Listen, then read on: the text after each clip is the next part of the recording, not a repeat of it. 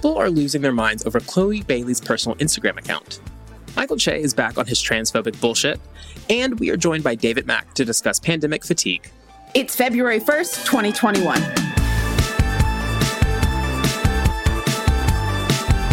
Hey friends, I'm Casey Rackham. And I'm Zach Stafford. Welcome to BuzzFeed Daily.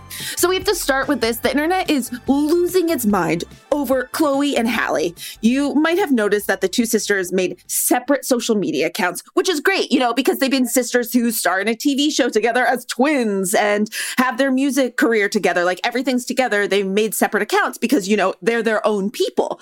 But over the weekend, Chloe of the famed duo received a ton of backlash because apparently posting pictures of yourself on Instagram can result in people deciding that she's too sexy and turning into a sexual object. Chloe then took to Instagram Live to discuss some of the comments.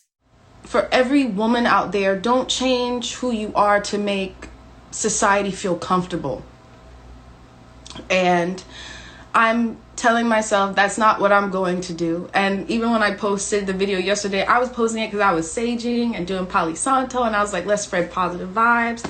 I didn't even really notice you all would talk about my ass because I'm like, oh, okay, I'm just walking in for 1 second, 2 seconds, Okay, I saw this last night. I got very upset. I love Chloe and Halle a lot, but my thing here is that the internet, that so many people on the internet cannot stop coming for Black women in their bodies and how they conduct themselves on the internet. And we do this whole bullshit around Black girl magic, Black girl this. And then one Black woman lives her life authentically and you have to tear her off the pedestal that you put her on. And I think it's garbage. It's trash. This young girl did nothing wrong. She was in her own room creating content and burning Palo Santo. Like, what is wrong with people?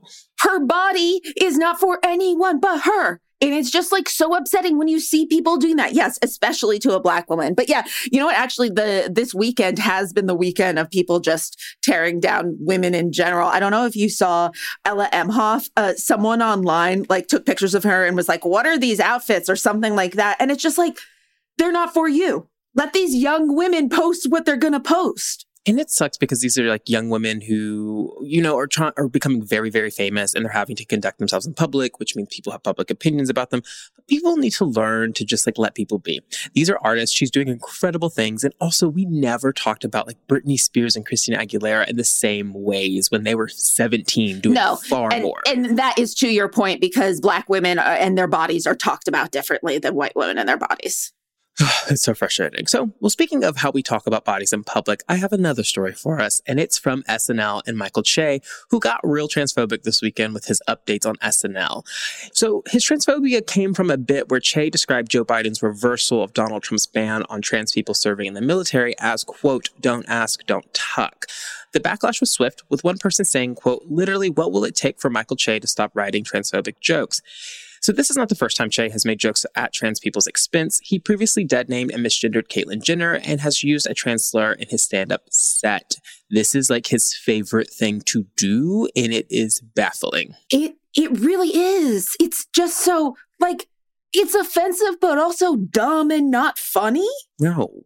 Especially because, this was a huge thing to see that trans folks can go back in the military. Yeah. We're seeing systemic ways in which we're reversing discrimination. And then he makes a joke about it.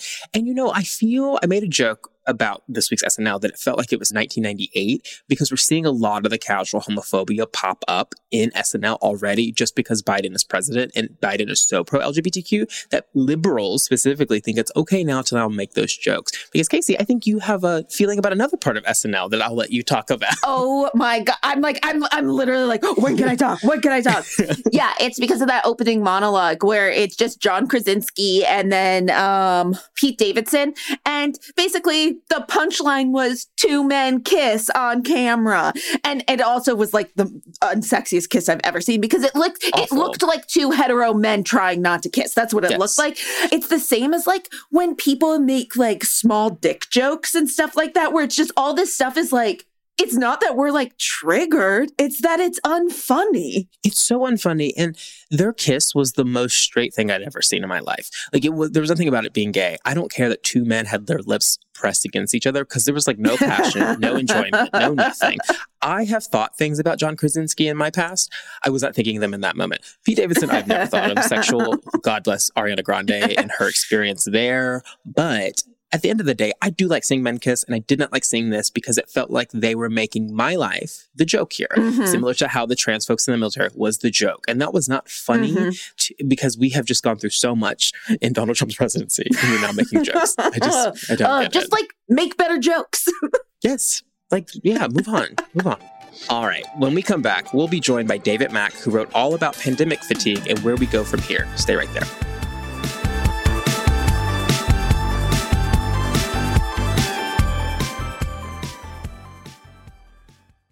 At SheFit, we're tired of hearing new year, new you, fat-burning secrets, and lose weight fast. The only thing you need to lose is self-doubt. The body you're in deserves respect, love, and support. Support you're not getting from your current sports bra. It's time to experience the only sports bra that actually does its job and outperforms the most popular brands on the market. It's time to feel real support from SheFit.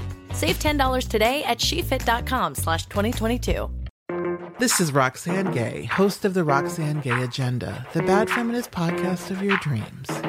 Now, what is the Roxane Gay Agenda, you might ask? Well, it's a podcast where I'm going to speak my mind about what's on my mind, and that could be anything. Every week, I will be in conversation with an interesting person who has something to say. We're going to talk about feminism, race, writing in books and art, food, pop culture, and yes, politics. I start each show with a recommendation. Really, I'm just going to share with you a movie or a book or maybe some music or a comedy set, something that I really want you to be aware of and maybe engage with as well.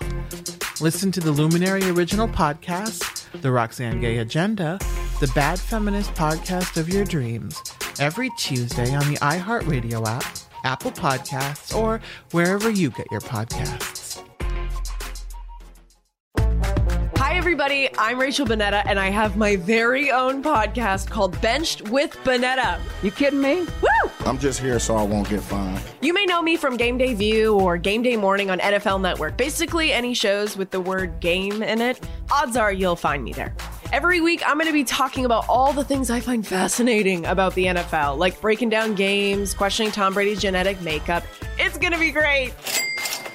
I'm also doing something that has never been done before. I'm opening my DMs. DMs now open. We want to hear from you, fans of the NFL. And when I woke up this morning, I was feeling pretty dangerous. Did you commit a misdemeanor crime when you were 12 and need to tell somebody about it? Please, for the love of Roger Goodell, do not tell me. I can be held accountable. Listen every Tuesday and join me on the bench. Subscribe now and listen to the Benched with Bonnetta podcast on the iHeartRadio app, on Apple Podcasts, or wherever you get your podcasts.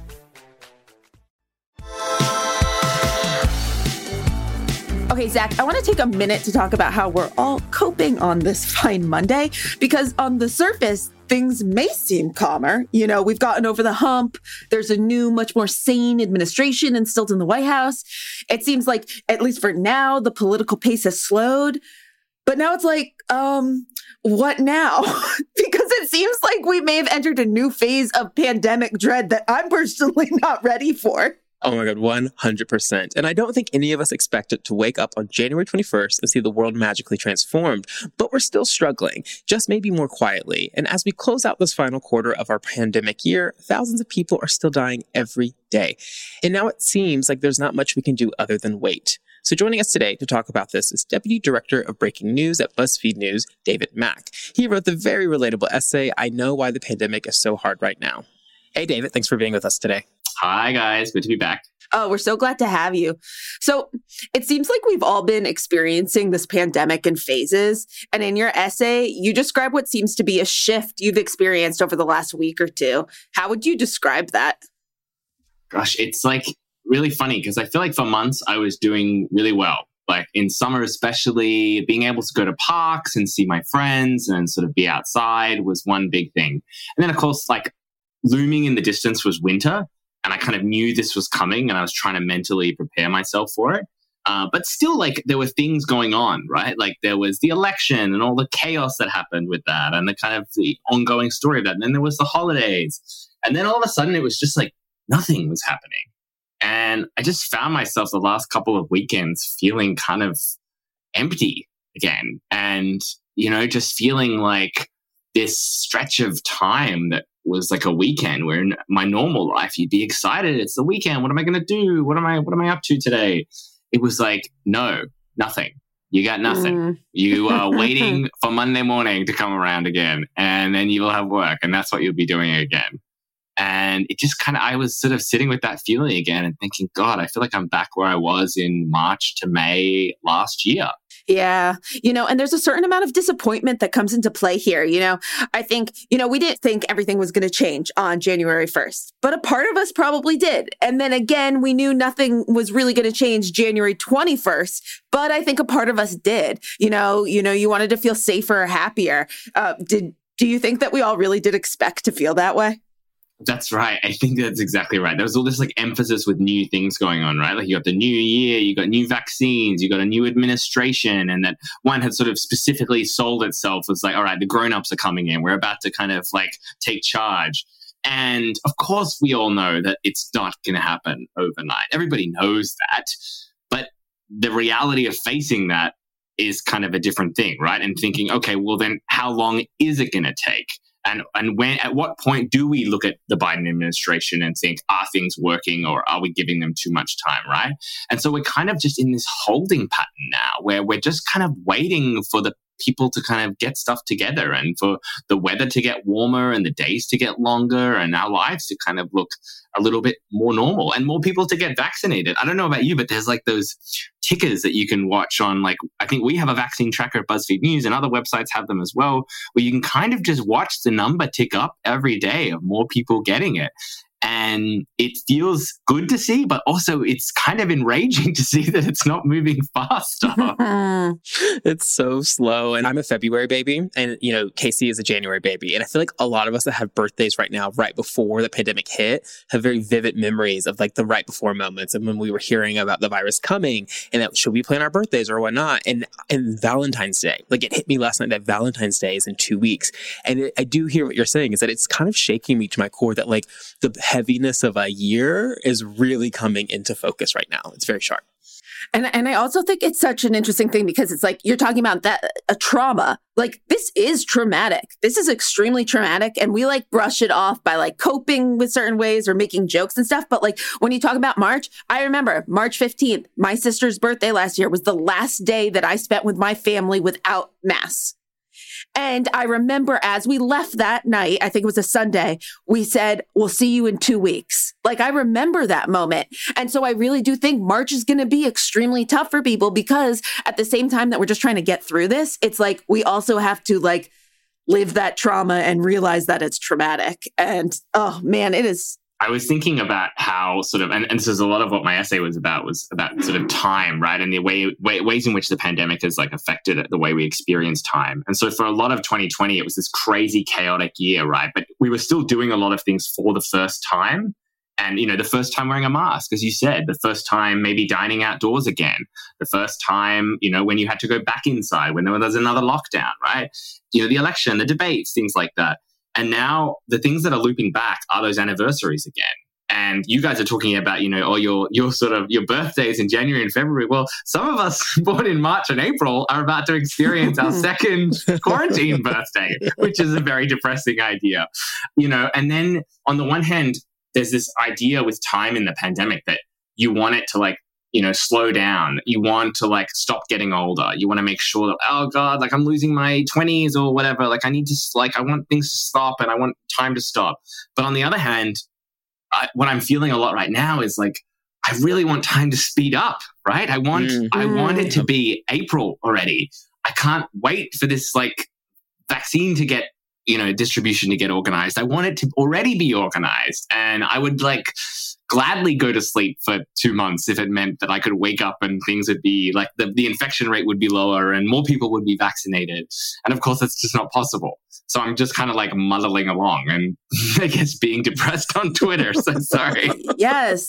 Okay. So I want to go back to coping, because some of the added strangeness is just, the pace of life that drags on. A global pandemic, a national reckoning on racism, a fraught election, and an attempted coup. And we all just kept working. What does it say about our society that the way we've dealt with a collective trauma like COVID is that we've just plowed right through it with work? I'm sorry for laughing, just like hearing it all like laid out like that. You just like throw away the coup and the coup, like the coup. I guess that's why I've been again. I think work has been a privilege, right? I am so lucky to be employed when there are millions of others in this country who are not right now, and not just for the kind of steadiness of a paycheck and the sort of, sense of pride that continues to bring. Unemployment, it affects your pride as well as your bank account, right? But it has also meant being employed that I'm lucky to still have routine. And I think work is the one thing, it's still something that is a kind of taste of our old lives, right? You're doing something that is what you can tell yourself is important. It gives you a reason to get up in the day and to get to work. And I miss my colleagues and I miss the office. But I'm, as I said, I'm very grateful that I still have a kind of job to do every day.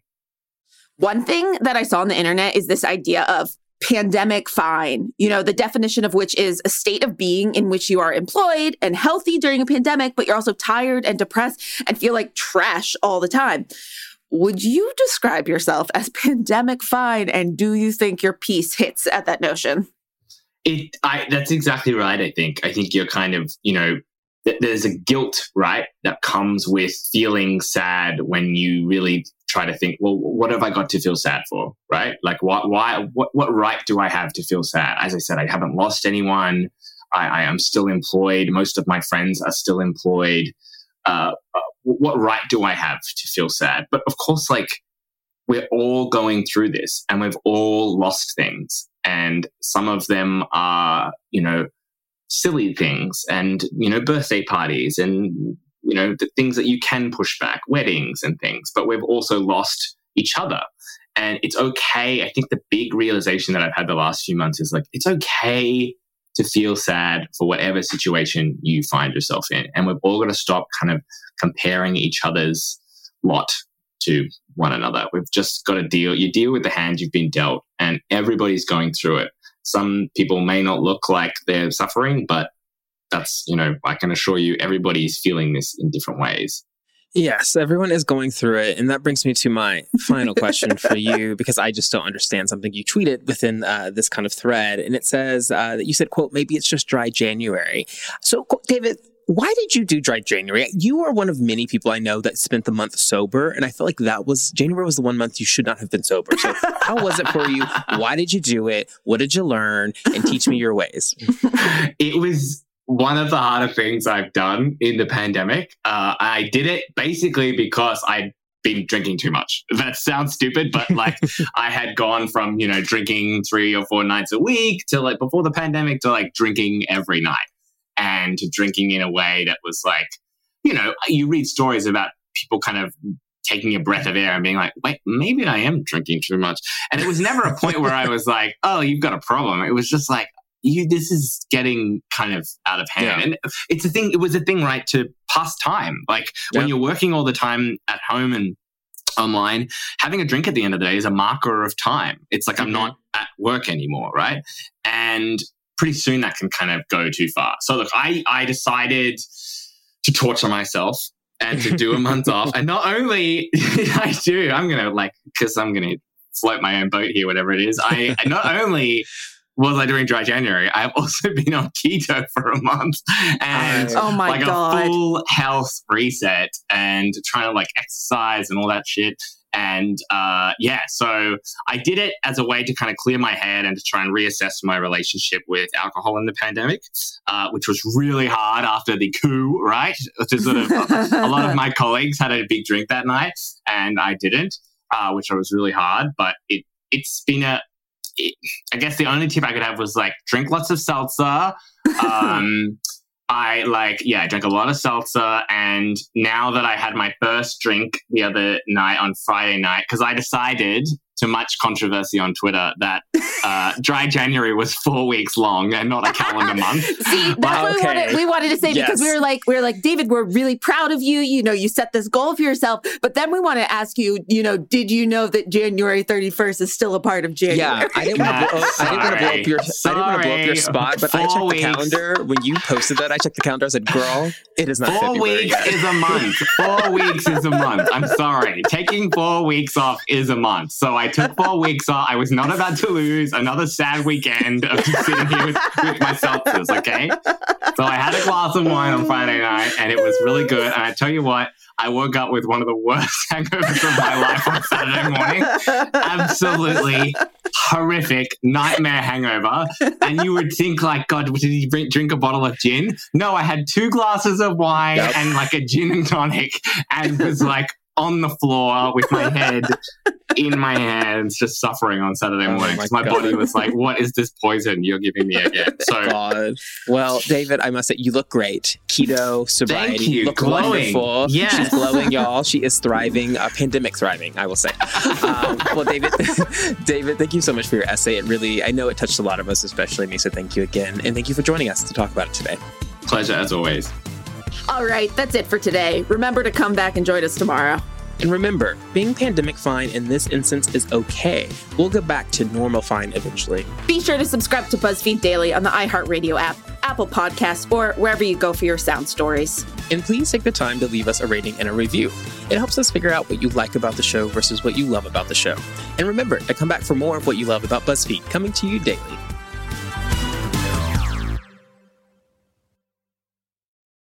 You coming to bed, hon? Yep, honey, I'll be right there. Just gotta turn out the light. Ow! Ow! Ow! Ah! Gah! Some things never change. Like your kids always leaving tiny toys on the floor for you to step on. And Geico saving folks lots of money on their car insurance. Sweetie, I think I left the downstairs light on.